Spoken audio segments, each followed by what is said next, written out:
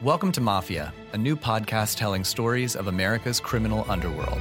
Gotti assumed the position of head of the Gambino family. And using the name Donnie Brasco, I was able to infiltrate the Bonanno crime family in New York City.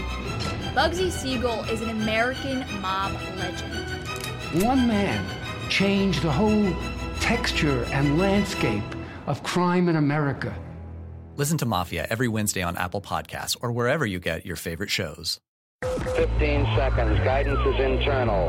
10, 9. Ignition sequence start. Space Nuts. 5, 4, 3, 2. 1, 2, 3, 4, 5, 5, 4, 3, 2, 1. Space Nuts. Astronauts report it feels good. Hello again, and thanks for joining the Space Nuts. My name's Andrew Dunkley, your host, and with me from the Australian Astronomical Observatory is Dr. Fred Watson. G'day, Fred. G'day, Andrew. How are you going? I'm really well. You? Still as nutty as ever.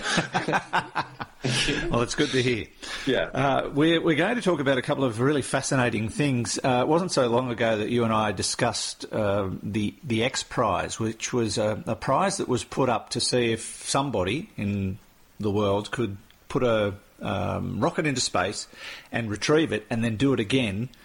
And that was sort of the dawning of a whole new age in space transport, if you like, and brought about the creation of Virgin Galactic. But now we're seeing a more business-focused approach to retrievable hardware with the likes of Blue Origin and SpaceX, and we've certainly seen them in the news in recent times with their successes and their failures.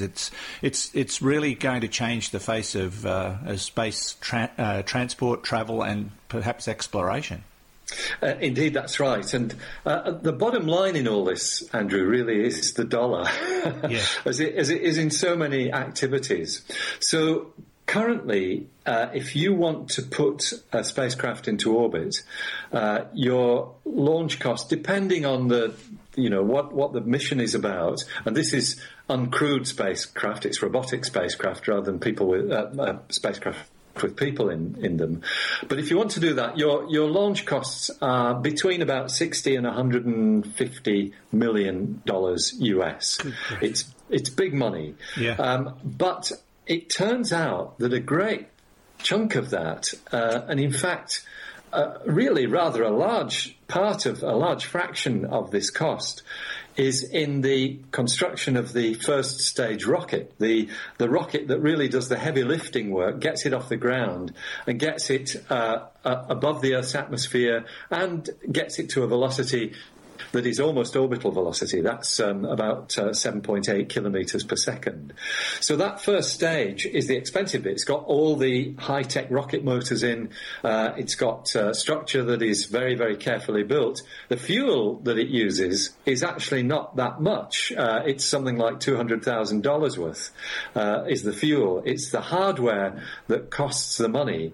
And the daft thing is that at the moment, pretty well for all launches of spacecraft, we ditch that rocket actually when it's done its job. It gets which to the was top of the certainly atmosphere. the case with the space shuttle. I think they kept part of the launch vehicle, but most, Indeed, was ditched. That's right. They kept the orbiter, but the fuel tanks and rocket motors and all the rest of it, they were dumped in the sea. The shuttle, by the way, was a much more expensive proposition.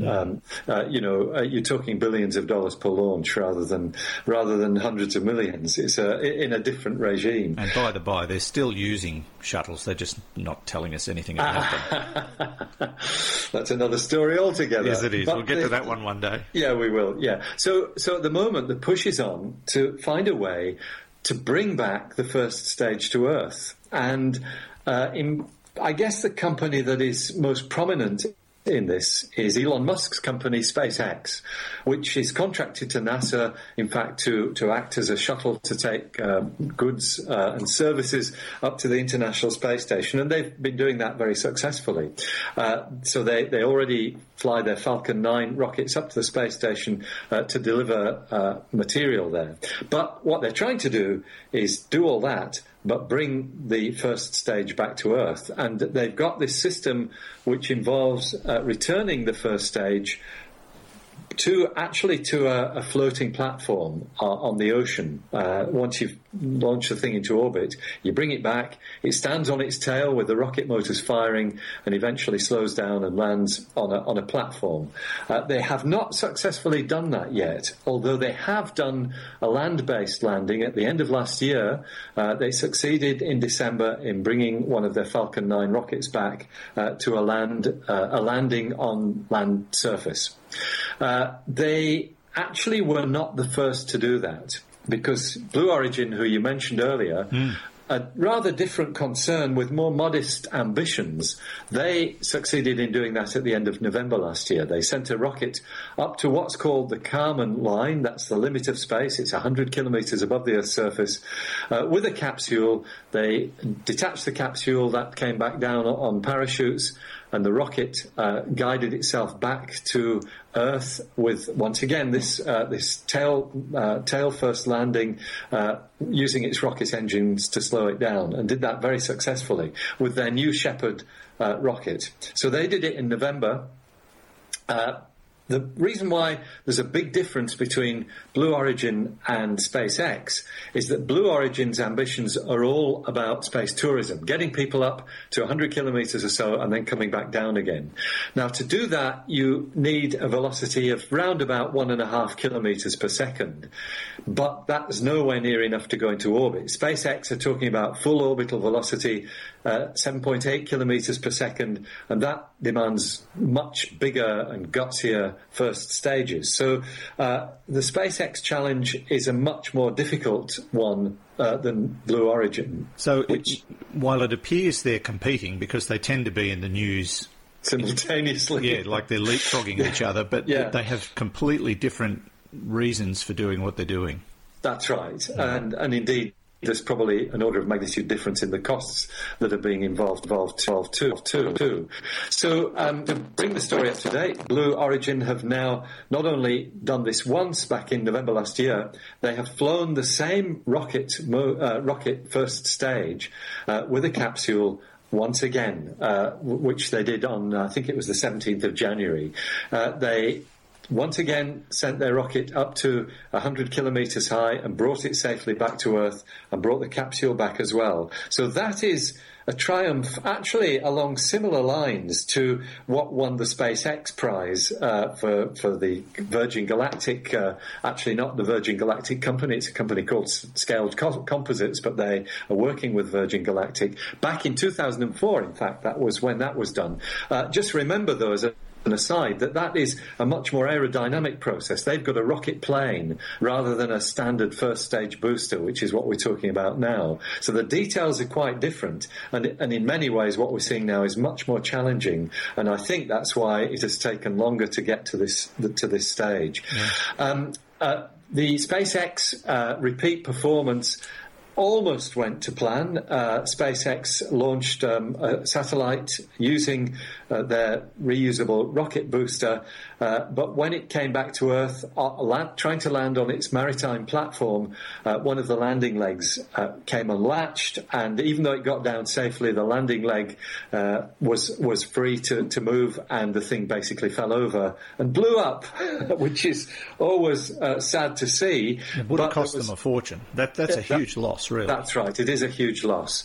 Their founder, Elon Musk, rather ruefully said, well, at least the pieces were bigger this time. It didn't blow itself to bits. I think he's very optimistic, though, that they are almost there with the SpaceX Falcon 9 system. I think we'll see this becoming routine within a year. We'll see these things landing repeatedly on their maritime platform, and I think it's a great story. It is, and what fascinates me is how fast this is happening. It's like when you consider the Wright brothers and our first official flight being recorded, and now doing this kind of thing, it's just mind-boggling to think that that's all happened so very quickly. Indeed, that's right. I mean, I think we're really just at the start of a revolution in spaceflight. It's going to bring the costs down significantly. We'll to do much more in space, and may even really, along with Virgin Galactic, the Blue Origin concern might well be opening things up for a boom in space tourism. And while people may criticise entrepreneurs, they certainly are opening doors that governments probably wouldn't be prepared to bankroll. That's right. And when you look at Blue Origin, I mean, it's bankrolled by the fellow that owns Amazon.com. I mean, exactly. That's a really interesting connection. That's right. And like Richard Branson, these guys are putting their money where their mouth is, and good luck to them. I think they're doing a great job. 3, 2, 1. Space Nuts. You're listening to Space Nuts with me, Andrew Dunkley, and Dr. Fred Watson from the Australian Astronomical Observatory. We often talk about stars in the sky, Fred, and today we're going to talk about that in conjunction with a recently departed star of, humanity, I suppose, and that is David Bowie. His death came as quite a shock to many. And there are already people starting to consider ways of honouring him, and one of those ways may be to name a constellation after David. And interestingly, the constellation they're focusing on is in the shape of his famous face paint from one of his great albums. That's right. The album was the Aladdin Sane album. It's a lightning flash on his face on the cover of the Aladdin Sane album. So what's happened with this story, Andrew, is that a public observatory actually in Belgium, they're in the outskirts of Brussels. They're called the Myra Observatory. They, like many astronomically and space-minded people, really thought a lot about David Bowie because of the kind of things he sang about. Ziggy Stardust and all the rest of it. Ziggy Stardust, Space Oddity, Starman. Right. All of those. He obviously was in some way fascinated by astronomy. He should have been on the Space Nuts with us, if we could have got him in. Anyway, they wanted to mark their appreciation of David Bowie's life and work. And what they did, in conjunction actually with a local Brussels radio station, they've set up this, what they call a constellation of 7 stars, delineating this lightning flash. But it really is more than a constellation, because this covers a very large area of the sky, winds up with Spica, actually the brightest star in Virgo, the Virgin, which is in the northern hemisphere, and ends up almost at the south pole of the sky in the constellation of Octans, the octant. So that immediately tells you, well, it can't be a constellation because the sky's already divided up into 88 constellations recognised by the International Astronomical Union. You can't go along and register a new one. But there is a let-out, because there are things called asterisms, and asterisms are shapes of stars that are commonly recognised, but they sort of transcend constellations. There is something, for example, called the False Cross, which is almost like an echo of our Southern Cross.